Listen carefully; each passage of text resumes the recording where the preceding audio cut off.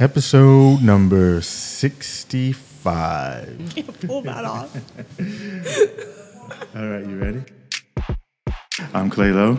And I'm Sarah Beth Hunt, You're listening to the Havana Cafe Sessions podcast. where we get together once a week over coffee to talk about the big questions of life. Let's get into the show. Your friend is your needs answered. He is your field which you sow with love and reap with thanksgiving. And he is your board and your fireside. For you come to him with your hunger, and you seek him for peace. When your friends speak his mind, you fear not the nay in your own mind, nor do you withhold the I. Yes, I like that. Hello, friend. Hello, friend. Yes. Kili Kibron on Yep. friendship. Yep. We'll link that in the show notes because that's a nice, nice We'll poem on stick that friendship. in. But that's the topic of today's conversation. We're kicking is- off the second half of our season with friendship. Yes, absolutely. And my friend has been gone away for 2 weeks. I know. I haven't seen you in ages. But apparently, close proximity with good friends is not necessary. Is it? Is apparently. it not? So Okay, I was we're going to all say. fine. We're fine. If we did another week or so, then you would have been faded off into memory. Yeah. Well, Out of sight, let's out of not mind. test it No, because we yeah. need the chat and the coffee too much. Absolutely. So friendship is the topic. I think the big question for me is, what is this whole idea of friendship and why do we need it? I think I was reading something from Seneca, or something. There's a couple of quotes I got from Seneca, but there was somewhere I read, and I can't remember where I got it from, but that it's actually not. It's not essential. Friendship is not essential to our survival, so it's not a survival need. Yeah, But that we- was a good quote, but that was by C.S. Lewis, I think. Oh, was it? Yes, Yeah, that's it. Yeah, yep, it was yep. Lewis, yes. Which I thought, it isn't actually. You can get along without friends, but then why do we need them? How do they develop? And how do you come into friendship, out of friendship? How do you decide who's going to be your friend? So how do we start off our journey towards friendship? We could probably use that as a spine of our conversation today, I think. Yeah, it's been a good and interesting topic because it's something I've kind of taken for granted a little bit. Not that I take my friendships for granted, but friendship in and of itself hasn't been something I've ever really questioned or kind of dissected why I'm, So it's the same thing with me, but doing it, in some ways I was thinking, it really made me think about friends and friendship and what that actually means, because we kind of throw the term around a lot, friends. especially now, Yeah, absolutely. So you throw it around quite a bit, but then it's... I really liked reading the article by Maria Popova of Brain Pickings when she's talking about the commodification of the word friend and how, it's become kind of the term, and our ideas about what it means has become cheapened by the fact that in this day and age we just use it all the time. We use it for there's the whole Facebook phenomenon, and there's, work people we call friends, and name dropping of people who we say are our friends because we're trying to kind of do the name drop thing. So what are we going to start off as a working definition of a friend? So I've got a couple of quotes here from, this one's quite neat. This is, how do you pronounce her name? well, look at you with I all know, your I know. notes. Is this a new era? Yes. Okay. That one's a good I quote. would say Anais Nin. That sounds good to me. All right. So she said, each friend represents a world in us, a world possibly not born until they arrive. And it is only by this meeting that a new world is born. So though some natural loners are happy without them, most of us depend greatly on the company of true friends. So as with any relationship, friendships bring support and joy and occasionally strife. So...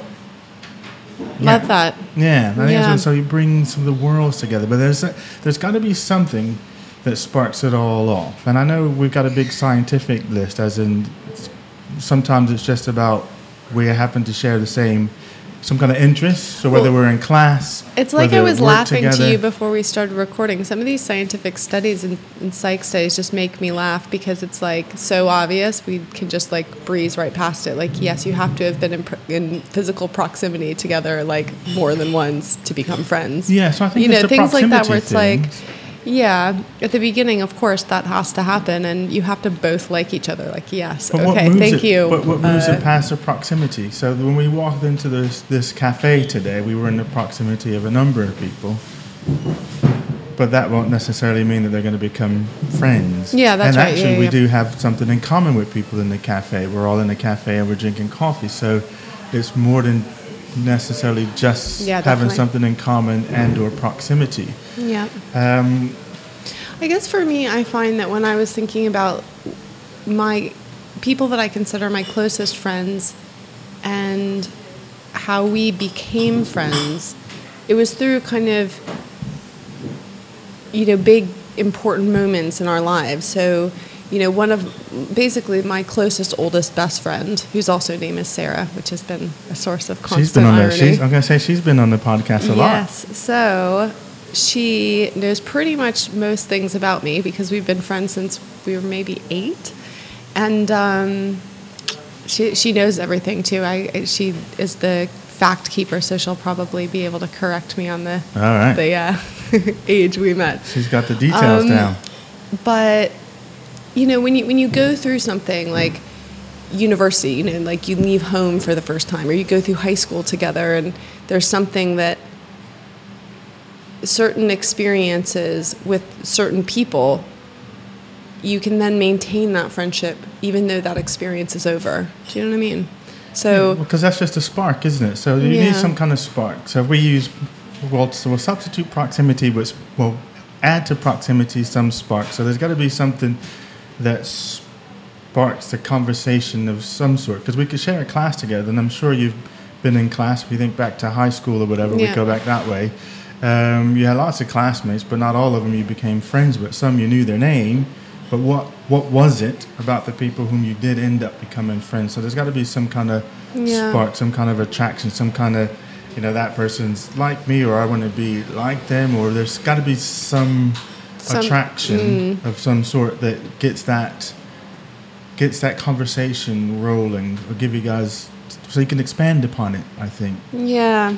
And then what are you sort of scanning for in that? And as I was thinking about this, I was thinking, because I think it rolls into trust, isn't it? So we're kind of thinking, can I trust this person? And to what degree can I trust this person in terms of how, because we're going to talk about levels of friendship later on. So, I could have a surface friend. So we're friend because you're friendly to me, but are we really friends, or we're just friendly towards each other?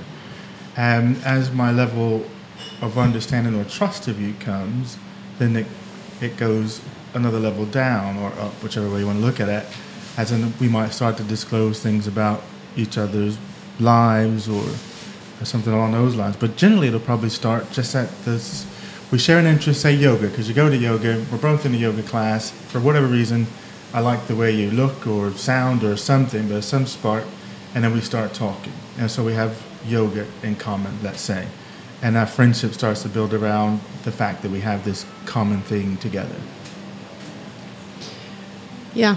You're not going to say, yeah. Yes, that is what happens. But that's what happens. But what's going on in the process that makes it a little bit deeper? So I was just thinking of some of the stuff that, another one of these quotes from Seneca, because he talks about friendship as well. Let me just pull it up here. Well, the thing, you were saying the thing about trust. And, I think the levels of friendship are kind of important, or the levels of kind of moving from an acquaintance to someone who's a bit more of a casual friend to someone who's actually a really close friend. And, so there's definitely, like you're saying, levels. And the thing that Seneca, that I liked from that article, is it about the trust and judgment, is that that you should be, he says, very discerning before you accept someone as a true and close friend. So you should judge them, and you should judge their character and whether you can trust them or not. But once you accept them as your friend, like close, and I suppose he's really talking kind of close, deep friendship, then you have to completely turn that around where you just automatically give them trust. Like, and I suppose for me, I would call that like benefit of the doubt. So you would assume that their motivation towards you is always good. You know, whatever the surface may be, that their intentions and their kind of loyalty to you is there and is unquestioned. But that's that judgment piece, isn't it? So the judgment is do I like this person? Yes. And can I trust this person? I think so. And then it starts to build from there. And then you probably disclose bits of information to see what that person does with that and how they react to that. And, you know, am I going to get pushed back from you by disclosing something of me that you didn't know previously? So I don't know how you're going to react to that. And I think in the beginning, you're constantly, you put things out there to see what kind of reaction that you're going to get. And then that lets you see how far you can go. Yeah, and I think that for me, I think one of the reasons that I haven't really questioned friendship in that kind of process is, for me, it's a really natural process that's happened. And it's a slow process. And I think one of the things that, let me find it, that one of the other articles, I suppose it was the Ralph Waldo Emerson's 2 Pillars of Friendship, where he talks about you have to be patient with the development of a friendship, because actually friends take a long, real deep friendship takes a long time to develop. It's not something that happens overnight because you've had some deep and meaningful conversation. Actually, it takes a long time to get to know someone in all of their aspects. And I think for me, that's what I appreciate so much and value so much about my friendship with Sarah, is that she knows me in all these different aspects. But is that the whole level of friendship again, isn't it? So yeah, exactly. As you kind of as the friendship kind of deepens. But I do think that I see some people want to rush into that intimacy and they want it to be there immediately, or they refer to people who they've really just met as really close friends, so and kind of mistake people that are really actually acquaintances, like, maybe people that you see, behind the coffee shop, are they your friend, or are they just an acquaintance that you're friendly with and you say hello to, and it's nice to see them every week or most days or whatever. But there's a difference between that and a true friend I get that. So knows now, you. Well, let's dive into that, because you're right. I think we throw around the term friend because, that person is my friend, and mainly because they're friendly towards me, but are they really my friend? So in you saying that, well, what do you mean by a true friend? So what would you, if you put that casual friend, that someone that's friendly, next to a friend, what's the difference between the two? The thing I loved also that I read that might answer that question. It's so nice to have these articles, because sometimes you can't put words to it, isn't it? And then you read it and you're like, oh yes, that's exactly how I feel. But it was something, I think, again, it was in that Maria Popova article about how we throw around this idea of friendship. And she's basically saying that a true friend is someone that we can take off the kind of outer layers of our ideal self and be who we, actually are, our real self. And I think for me, what that means is that you have this idea about who you want to be and who you want other people to think you are, and not in a disingenuous way, but just in a, I want people to think that I'm a kind and generous person, or I want people to think that, I don't know, whatever. We have these things. But then with your real friend, you can kind of reveal your failings. And she makes a real distinction between, it's not this realness and this ideal, your ideal self isn't the opposite of a kind of ingenuine, inauthentic self. It's, let me see if I can get this right. It's an issue of human failure. So, in other words, if we don't live up to our ideal self, if we sometimes make mistakes and sometimes fail, and we say we have these principles or these values, but sometimes we act in ways that are not according to those, even though we intend to, but we fail. A true friend, we can reveal that to, and they're not going to judge us or think less of us. They're going to embrace both. And I think she ends on that whole thing with like, our true friend embraces both selves. They embrace the real self that is like what you actually do, but they also embrace the ideal self, like who you want to be, and understand that that's a part of you too, and that that's also kind of real, and you're striving to live up to that. So would that be what you would call a best friend? Yeah, I suppose so. As opposed to maybe just a true friend. Because I think you can have a true friend, and then your best friend is someone that, and you can have more than one best friend, but people in that category kind of know all your shit. You can just tell them everything, and you can tell them in whatever detail, and you can feel comfortable telling them whatever, because they're just there for you in that sort of sense. You were kind of reminding me of the Johari's window. I don't know if you come across that at all, but it's a technique for getting to understand people better and the relationships with other people, and we sometimes use it in the workplace from that point of view. And it was created by two psychologists, Joseph Luft and Harrington Ingram. And basically what it is, kind of what you were just saying there. So if you imagine, and we can put this up on the show notes, a grid. So you've got the known self and the not known to self is one box or one axis, and then you've got known to others and not known to others. So those are your kind of... So some things are not known to yourself, but are known to others about you. Yes. Yeah, interesting. Yeah. And what they talk about, because that not known to self would be in your blind spots, but sometimes your true friends can see that and point that to you.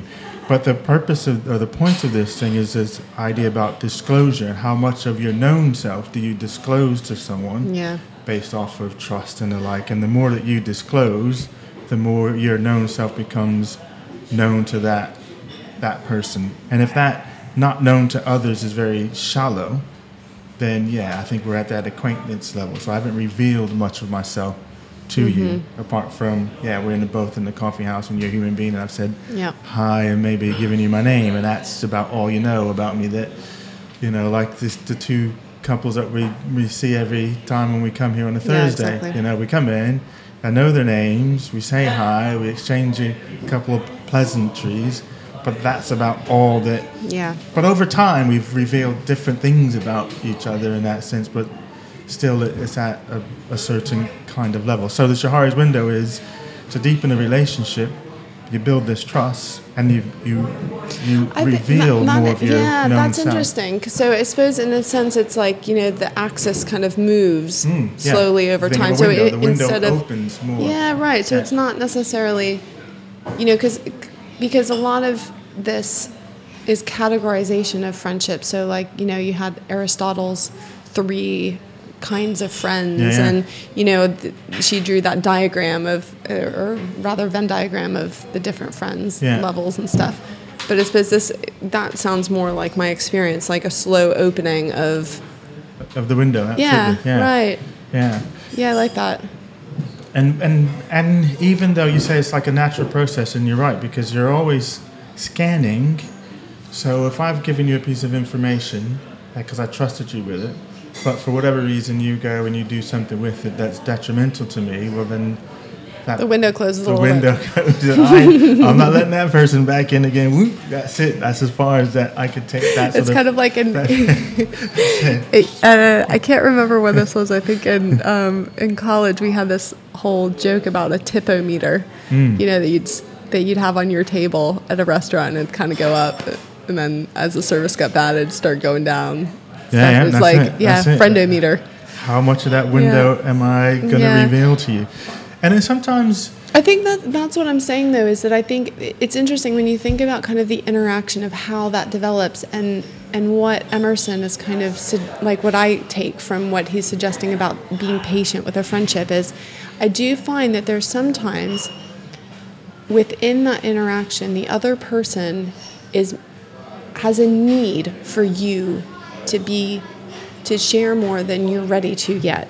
So there's a kind of a need for intimacy or to drag that window open.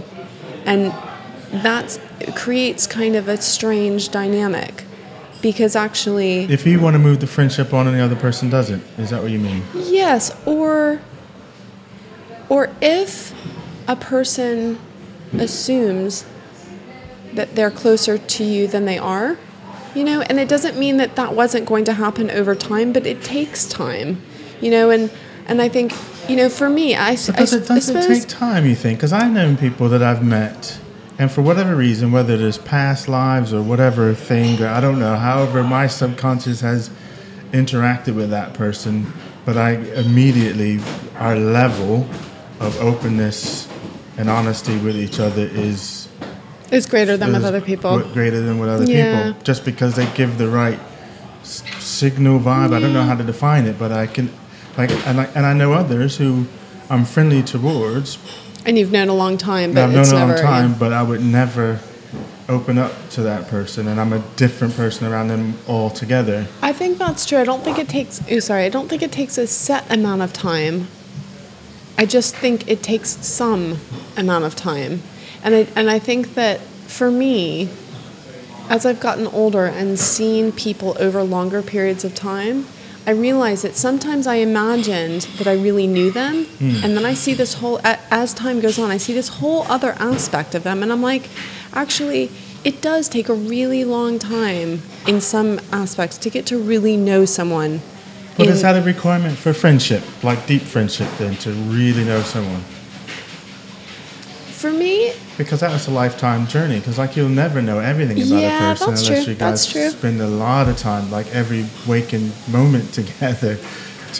And also for different situations to arrive. If they never arrive, you've never seen them in that sort of space. But you're right, that's a good phrase. Maybe somewhere in your judgment criterion doesn't get activated until you see that person. Yes, I think that is situation. Exactly what I mean. Yeah. And then you're like, and you kind of have different examples in your head, don't you? But it's like, there are some people that I've been friends with, and I think, oh yeah, we're at, this level of friendship, or I'm going to open my window up this much. But then you see them in other aspects, and you think, closing the window. I'm not ready. I think, if you go back to the idea of judgment and discernment versus, okay, I'm going to give you my total, faith now. Yeah. I feel like there's some times that I've kind of backtracked on that and been like, wait a minute, okay, this is not a person that's as kind of trustworthy in those aspects as I expected. So you dropped them down a level. Well, it doesn't feel like a level. It feels like the window. The window, okay. Yeah, it feels a little bit more like, okay, I just need to be a little bit more cautious with you because now maybe I've only known you a year, and now I've seen something else about you that I really didn't expect, and so, okay, you're gonna close the window. But then I suppose that does reveal that you're still in that kind of judgment phase. But then how about a best friend then? Because our category of best friend is I could do whatever, and you won't judge me at all, even if I do something. Like, that saying I sent you, that a friend will help you move house. Yeah. a true friend or best friend will help you move a body. Yeah, I've got a few of those. Yeah, so it's so, based off what you're saying there, it's like, okay, well, how do I get to best friend status where I can do whatever and you won't judge or close the window? I think it's in my experience, there comes a certain point where you do drop into that. I know you now so well that I feel like I really trust you. Well, I don't know.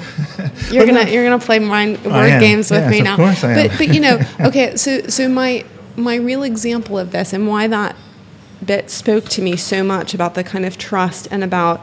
So what does he say? So, this is Seneca, where he says, when friendship is settled, you must trust. Before friendship is formed, you must pass judgment.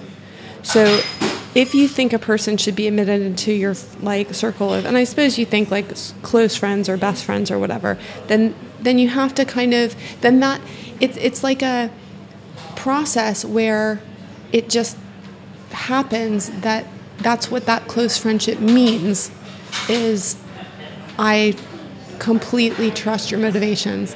And so basically, like, you know, with, I'm thinking of a specific example, but this is many, you know, long friendship.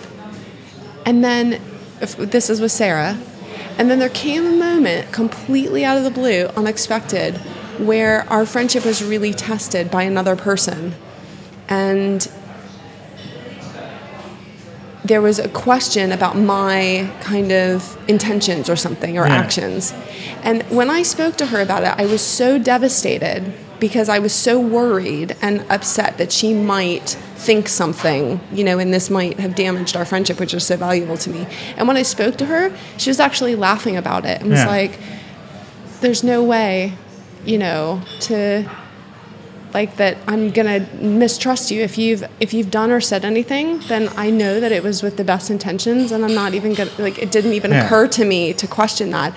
And I really, in that moment, that was when I really felt the depth of our friendship. It's like, I get it. Like, between us, there is like no more questions of. And that's a really amazing thing, actually. Because I'm going to say, even so with the friends, and we're talking about trust and that sort of thing, but even your true best friend, because they make you mad, and they do things, and they hurt you, and they do all sorts of stuff, but because of the relationship that you have, it survives that, even that. Yeah. And that's the thing that I suppose the core of this, you know, that person that moves into best friend category, there's probably hardly anything that they can do that would sever the friendship. Time, distance doesn't go. You hurt me in the past, you know, all that. Yeah. But the relationship still sort of stands. Whereas you have other levels of friends or other people you are a friend with that you drift in and out of friendship. Yeah, so that's right. We're no longer. You know, I grew up in the military, you know, so we moved a lot, and so my friends generally was, you know, whatever duty station we was at last. And there were a couple of people that lasted across that, and we've been friends just through space, but we haven't actually seen each other for years. But when we do come together, it's almost like we've never been apart. But then there's others, they're just names in the distant past that I was friends with once, but now we no longer have anything in common. We don't see each other. We don't. Well, so have you ever had that kind of experience where your friendship has really been tested, and you've kind of, like, what was that like? I did, and then we became no longer friends. Right. But not from my part. It was the other person just decided that they were not going to open up as to whatever I did. And then in fact, to the point where we actually didn't speak. We saw each other every day, but he just stopped speaking to me. And it wasn't until probably about 2 years later that the friendship started again. But I still, to this day, have no idea what caused that break. Huh. No idea to this day what happened. And of course, from the Johari's Windows point of view, once we did start talking again, so he never did move back. So I left my window only. You know, I didn't catch him back up in the gap. It was like, all right, well, is this guy going to flake on me again, and that sort of sense. So, you know, I was only able to see the window was only open so far. Yeah, right. Yeah. After that. The other thing I was going to say, and then we'll take a quick break, is that sometimes situations put you into a closer bond and friendships are formed. And I'm thinking specifically like of going through boot camp. We're going through survival training where you have to depend on each other. Your lives depend on each other. So that quickly accelerates the bond because I have to trust you I have to almost blind trust you. Yeah. Otherwise, neither one of us are getting out of this, you know, alive. So I got to put blind trust in you. And then through your series of actions in that short space of intense time, you don't do anything that blows that up. And then our bond is deeper, stronger, and you feel like you do anything for that person, even, you know, and I think Seneca talks about that you would actually sacrifice your life for that person. Yeah. So let's take a quick break, and then we'll come back, and let's talk about levels. Cool. The Havana Cafe Sessions podcast was created to carve out space for contemplation in the middle of our busy week. Inspired by the very ancient idea that wisdom and principles of conscious living can be found through conversation, Clay and I started meeting over coffee at the Havana Cafe. From these meetings, the Havana Cafe Sessions podcast was born, and as an independent podcast, it is supported by listeners like you. Here's how you can help us support the show and continue taking time to explore the big questions in our lives. First and most importantly, you can share the podcast with friends on Facebook, Instagram, or old school, like talking to your friends. Haha. Leave a review for us on iTunes, or you can support the show for as little as a couple of pounds or dollars a month. That's less than the coffee you are drinking right now while listening to this show, by going to havanacafesessions.co.uk and hitting that contribute button. Hope you're enjoying this episode, and thanks again for listening. All right, so we got to throw this one out there. And I sent you the clip earlier this week from When Harry Met Sally. Oh, yeah. And that men and women can never be friends. I can't believe you even asked whether I had seen that film. Well, you know. Come on. Maybe I'm younger than I look. And, you know, there's one other thing in the window now I know about you. So now we can move our friendship to another level now that I know that you like When Harry Met Sally, see? Does anyone not? It's kind of like if you don't like pizza, you can't be friends. Or you don't like coffee, you can't be friends. You know, it's like Harry Met Sally. It's like if you don't like that, it's a little suspicious. Yeah, so that's what I'm saying. So, you know, when I seen that, I was like, all right, well, cool. So I just moved up? Yeah, Yes. You just moved another notch. So, yes, men and women cannot be friends. What do you think about that? Yeah, I don't think that's true. You don't think that's true? I think it's true. I really liked the whole, because there's two scenes in that film, isn't there? So there's the first one where he's like, they're driving together up to New York, and he says men and women can never be friends. And then they meet on the escalator like years later. And he revises the rule. Revises it. And I like the revised bit. What was his revised bit? His revised bit is, it's easier for men and women to be friends, or in his case, like men and women can be friends if they're both in a relationship with someone else. Right. See, that's where I think it makes it harder to be friends. Okay. So, because this is where I talk about levels. When I was thinking about levels on this. Wait, man, I thought you just moved up. I just moved up, and now I moved down. Oh, man. Yeah. But can't keep up. You moved up with a notch, but you haven't jumped levels. All so, right. you know, when you're playing these games, the levels, you can get different points, and then... okay, we're in Inception again. Exactly. At some point, you're going to top up on the level. And what I mean by that is that it's like there's the whole glass ceiling. But there's certain conventions because we both are in relationships, so we're both married, and there's certain conventions in relationship to, if we were to expand our friendship to its fullest, for instance. So, like, if I wanted to go to the pub on Friday night, and I called up my friend Mike, let's go to the pub Friday night, just him and I.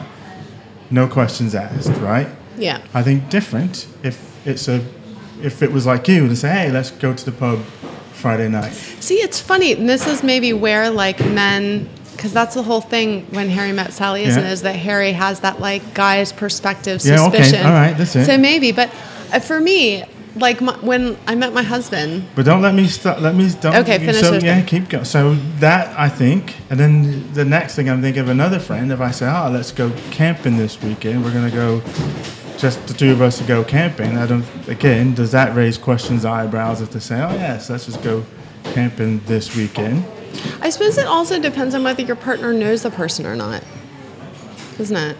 Yes, I think there's... Like an unknown person. I think there's circumstances where you're right. So if they know them, but still, convention-wise, there might be this, unless you go all together. The families go together. This is where I think then you can expand it if you're not your two families together to go do those things, but just to go do those things separate or alone, away from family, I don't think can happen without. Yeah, so when I met my husband like eons ago, and I found out that he, through university, had lived with two other girls that were his friends. So the three of them lived together after what we call dorms, but halls, whatever.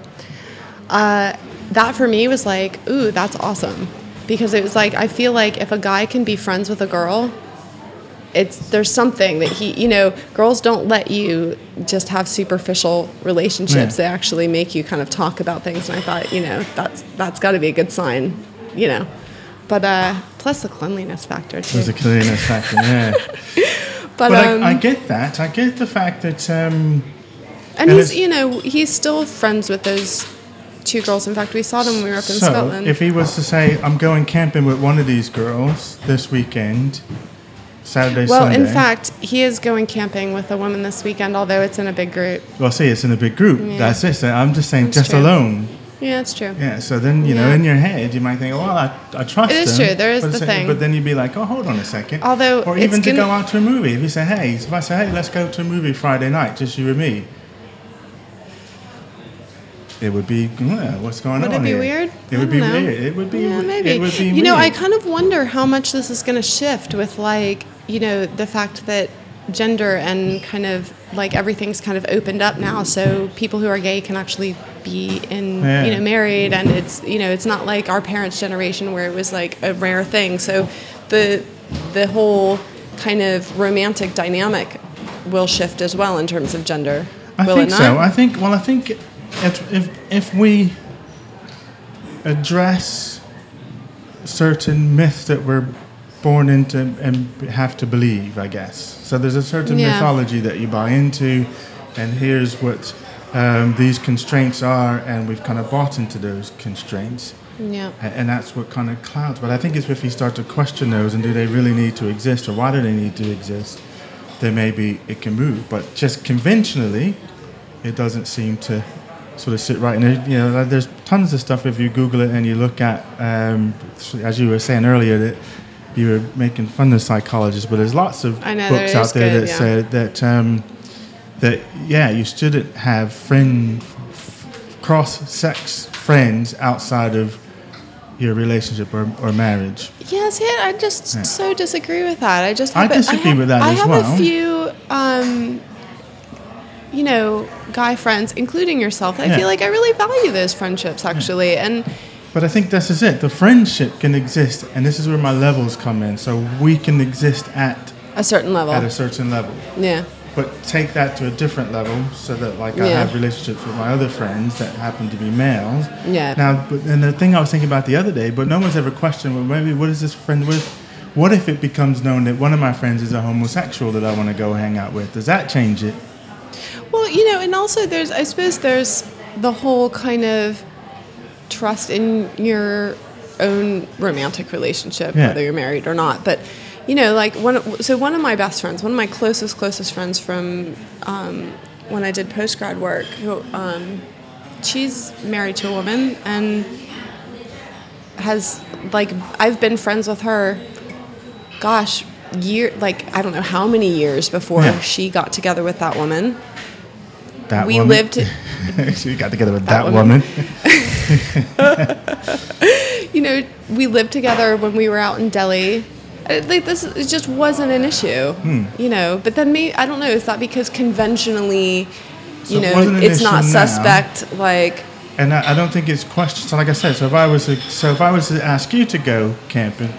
If I asked another friend, but no one questions whether that friend might be a gay friend, but there's no question mark because it's a guy.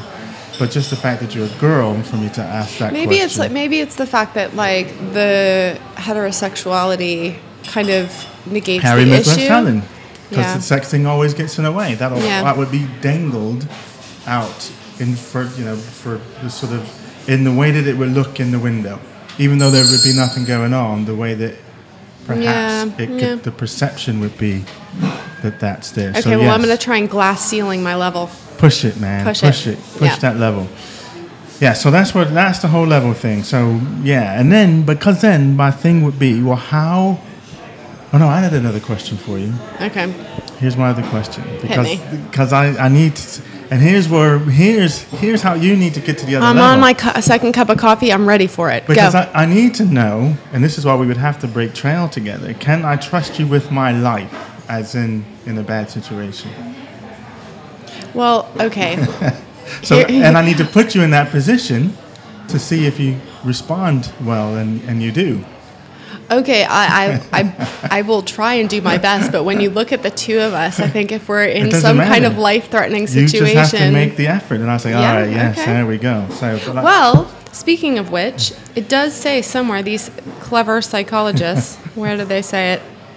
That in an experiment, someone who you consider a close friend, when they're threatened, when either you are threatened with an electric shock or they're threatened with an electric shock, the same kind of stuff happens in your brain, whereas it doesn't happen when you threaten a stranger with a shock. Yeah. So, and there's a really lovely quote in that article that said, people close to us become a part of ourselves, and that's not just a metaphor or poetry, it's very real. So, I you get know, that. I like that. Here's a true question, though. This is where I want to find out where I stand with you. All Would right. you help me move a body? Oh, probably. Is it if I put that on? If I But put you know, that on, when I answered that question for myself this morning, and I said yes, then that made me just completely throw all the junk I just said about the level of friendship. Because even though we can't share certain relationships together because of conventions, I feel that the connection that we do have, that yes, if you called me up and said, hey, I really screwed up, and I need someone strong to help me, you know, do something I with feel this like, don't body. worry, I've And watched at least the first 3 episodes of Breaking Bad. you know, I got this. That Yeah. then yeah. And so No, that- I yeah. agree. I think that there is that kind of, you know, it's funny because I think about all of like some of the other episodes we've done in terms of like the Ayurveda one and stuff about your kind of constitution and what you're like, you know, and you know, for me, I have very little of that wind element, you know, that kind of like, you know, we laughed about my like lack of spontaneity. Yeah. Although you would have been proud of me, I'm very spontaneous in the Ah, camper van. The very camper nice. van is like different. But you know, I feel like there is something about the flightiness that I see in some people in terms of, not in terms of their interests or whatever, but in a friendship. And there's something about the trust with that, isn't it? It's like you don't really know. Whereas I suppose what I'm trying to say is like these elements, these like the kind of wind versus like the kind of earth element that's really grounding, or there's something about like someone in a friendship that embodies those aspects. And I feel like there are people, like you said, you know, you meet people and it doesn't take that much time to kind of suss them out in terms of like, I can actually really trust you. Yeah. You know, that there's that kind of like grounded, I'm not going to just, you know. No, I get that. know. And I think it's So what I'm saying is I feel that with you. All right, so Yeah. you trust me with your life? Yeah, I would actually. Yeah, no, I was going to say that's the same where I would Keep feel working that, out too in that, case I'm in. yeah, exactly. But then I think that's what makes that, as we were going through that little process in the last couple of minutes, I think that's a really key distinction for me there in terms of the closeness of a friend that you would do anything for. Yeah. In that sense. But there's other friends that, you know, I would be like, yeah, cool, but we're not that good of friends, sort of thing. Yeah, Or yeah. you would say, or you would just flat out say sort of no or refuse, but you wouldn't put yourself out for that person necessarily, as in where harm stands to come to you, you wouldn't put yourself out for that person, but you would do for a true Yeah. friend if you were trying to help them out of a situation. I find it difficult to analyze that because I feel like I can recognize that with certain people, Yeah. but it would be hard for me to articulate exactly what it is about those different people that bring that feeling or make me feel like, no. You know what? As we're talking, what I think it is that I think for me is that you don't mean me harm.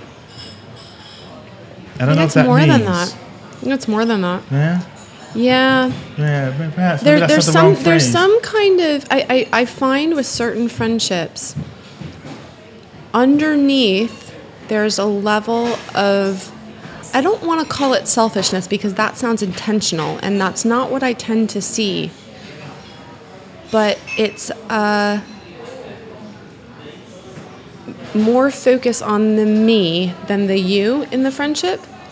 And So they're in a take part. yeah, They they're just in a take and take. So Yeah, so there is, like, Yeah. you know, I laughed about this psychologist saying proximity and reciprocity were important, but reciprocity, it's true. Yeah. You have to feel like you know, I just sat through all your junk, now sit through mine. But if they don't want to give you that time of day, then you think, because there was something that I sent you in one of the articles that that was one of the examples that the lady used, that when they were together, her and her friend, and they shared this level of friendship, and then they moved apart because they were work colleagues, weren't they? And then they had a terrible boss and used to meet. It's not the one you're thinking of. And then she got a different job. And then when this friend was disclosing more, but then this person would never disclose anything personal about themselves, and the friendship just kind of drifted apart from there. Yeah. And so you do have some friend, quotation marks, that just but yeah, that's true. But then there's also like a utilitarian aspect to some friends. Like, you feel like they're friends with you for their purpose. Yeah. Do you know what I mean? Yeah. And sometimes that's not always clear, and sometimes that's not always necessarily clear to them, I think.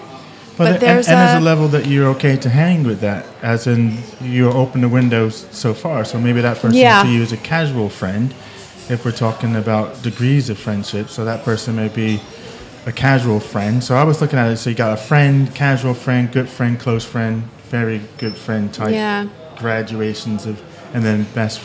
that poem you read by Khalil Gibran, this is what I liked about that.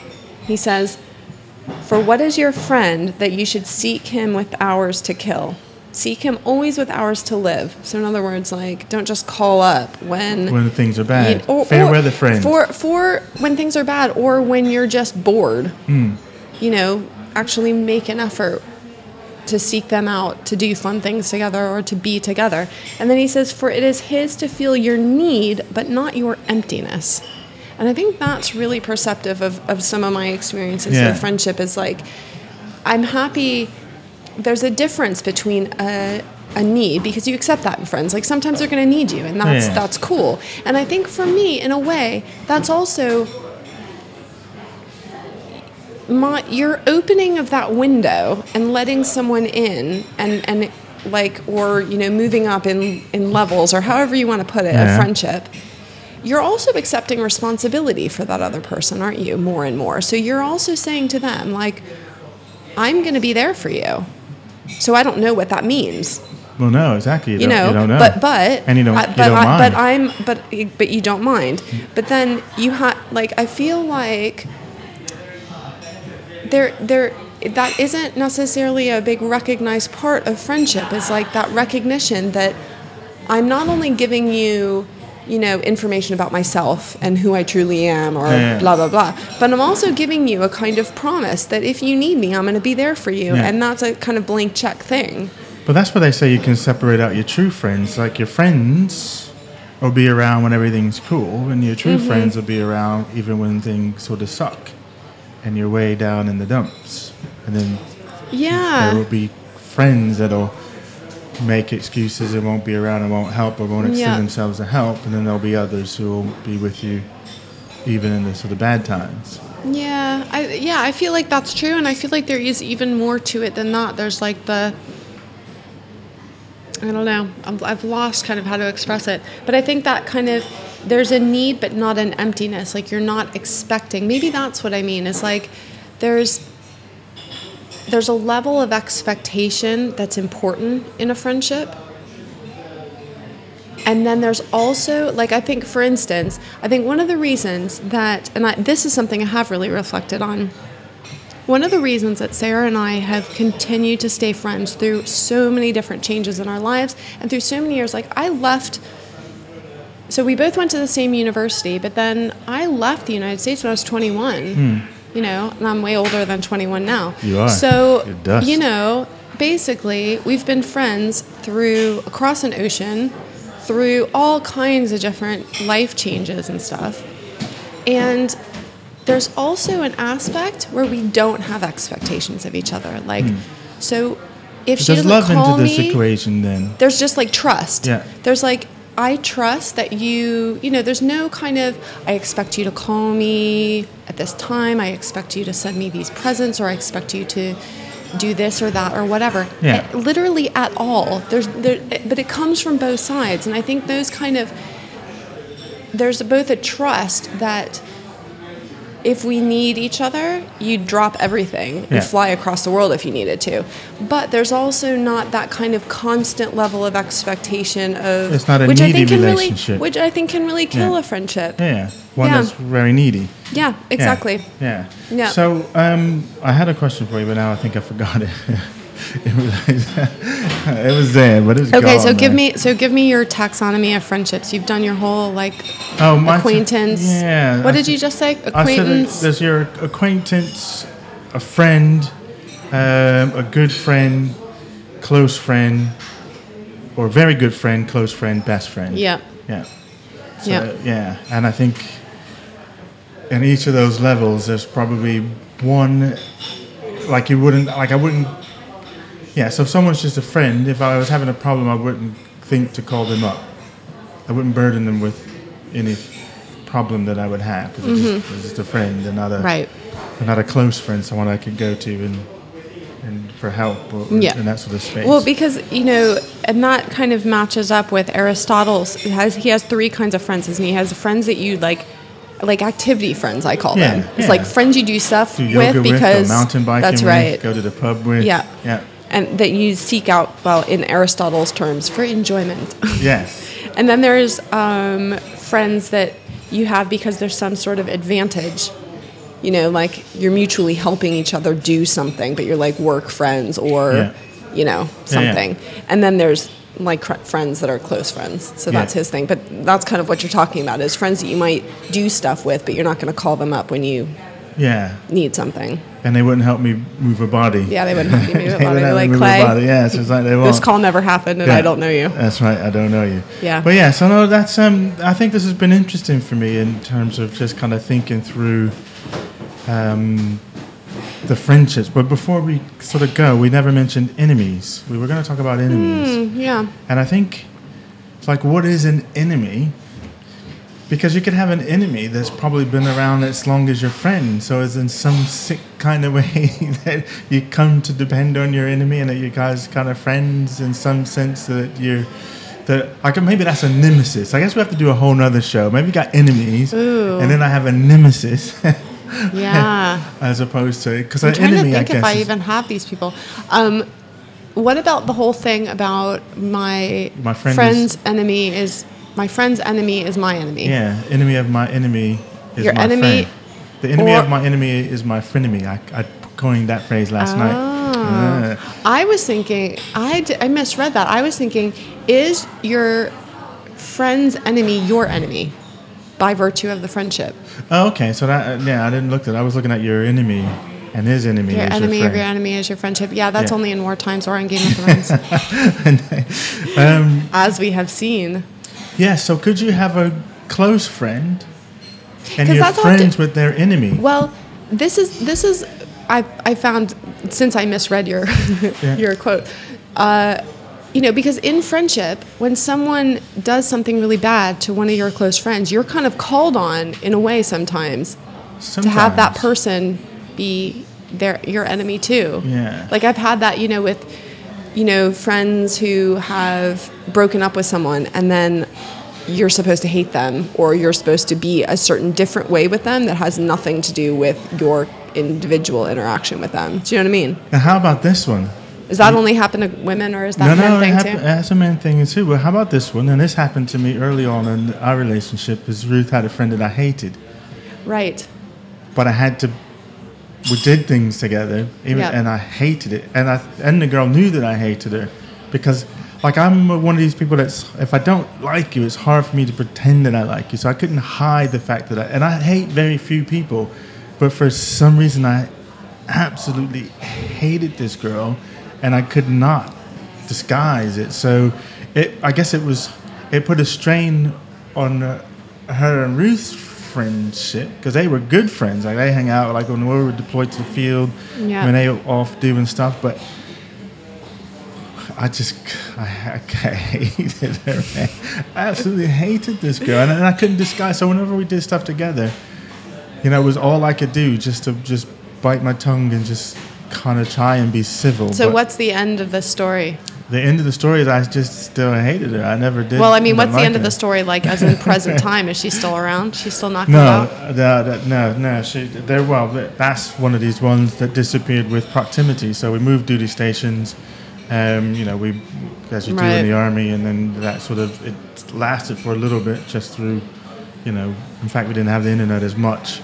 And so that just kind of drifted apart. And then I think because of Facebook, then it kind of came a little bit, because I don't have to be involved in that piece of it. But even that, I think, and Facebook friends are, it's kind of a sometimes distant thing. But different. It's not. It's no longer there. I no longer have to try and not kill the person. When I was in their presence. But yes. All right. I think we probably are at the extinction. We've been away for so long that it's hard to stop talking. Chatter. Yeah. Good. I'm glad to know that you would maybe help me move a body. So now you're all right. You're all right in my books. Okay. But you still have one more test. And again, that's, how would you respond in a danger situation that we're together? So, would you jump in front of a bullet for me? I don't know. I wonder about these things sometimes. Not about that particular situation, but you wonder what you do. I suppose you know a bit more because of being in the military, but sometimes you don't really know how you would respond. You won't really know. Yeah, totally. Until you're in that position. Yeah. So cool. So, last story I'll tell on this, because you just reminded me of my two kids when they were younger. Okay. And the difference in their personality. And I don't know if this relates to friends or not, but probably because of what we're just talking about. So we're climbing up Snowdon, and this is two separate occasions, and the wind was blowing really hard. So my daughter was wanted me to walk on the inside because she didn't want me to fall off the cliff. But that's the kind of person that she is. So she would rather be the one that falls off than me. And she was really young at this. My son, same situation, on the mountain, wind blowing. Dad, stay on the outside. Yeah, he said, stay on the outside because I have a lot longer to live than you do. So, This happened to me the other day crossing the streets with bikes, and my older son, who's only 6, was, talking to me about why this certain thing was happening. And I was like, well, actually, honey, I'm going on the outside so that if a car we didn't see came, it would hit me first before it hit you. And he goes, and he almost started crying. Was like, Mommy, a car can't hit you. It's funny, kids, how they think, isn't it? Yeah. Oh, no. Cool. All right, friends. Let us know what you think about friends, friendship, and your experience. So we did have an answer to one of our tweets, didn't we? Yeah. And what I want to know is something like, what would be interesting is things that are more specific about what do you actually value in your long-term friends? Yeah. What is the thing that you most value about that? Did we address that? What do you most value in your long-term friends? We got a few more minutes. What do you most value? I'd have to think about it. Or think. Yeah, I know. I'm thinking. Think. What do you most value? I think it goes back to that quote about being able to take off your kind of ideal self and just be, and know that your intentions are understood without having to do all the kind of explanations about it. Yes. You can just talk freely, and with your closest friends that they're going to know your intentions, and you don't have to clarify. That's it. I think I like to use the sort of analogy, I can take my armor off in front of my true friend. So I can just be who I am, say what I want to say, talk about what I want to say. Talk about the zombie apocalypse. Yeah, call them, yes, I can be me. I don't have to put up a shield, don't have to, I can take the filters off. I don't need to have filters. Yeah, that's on. right. That's the filters is a good thing. That's it. No filters. You just get me raw, baby. Yeah. And then, okay, I can't find the tweet. This is from Lem Joy Jam. Yes, Lem Joy Jam. Yeah. But we can post it up, but I can't find it. So shout out to Charlotte. Thanks for for responding. Cool. Okay, let's get out of here. This episode of the Havana Cafe Sessions podcast is brought to you by people just like you, wonderful listeners. So thank you very much. If you have a spare second and you would want to click over to iTunes or wherever you get your podcasts and leave us a review or just some stars, that really helps us out a lot and helps other people find us who might enjoy the show. And if you would like to contribute to the show, then you can contribute as little as £1 an episode or less than a coffee an episode.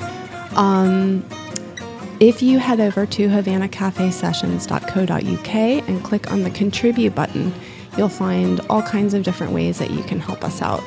Thank you so much if you have already contributed in some way, or if you're thinking about contributing, and really even just telling other people who you think might enjoy the podcast or joining in the conversation is very, very helpful.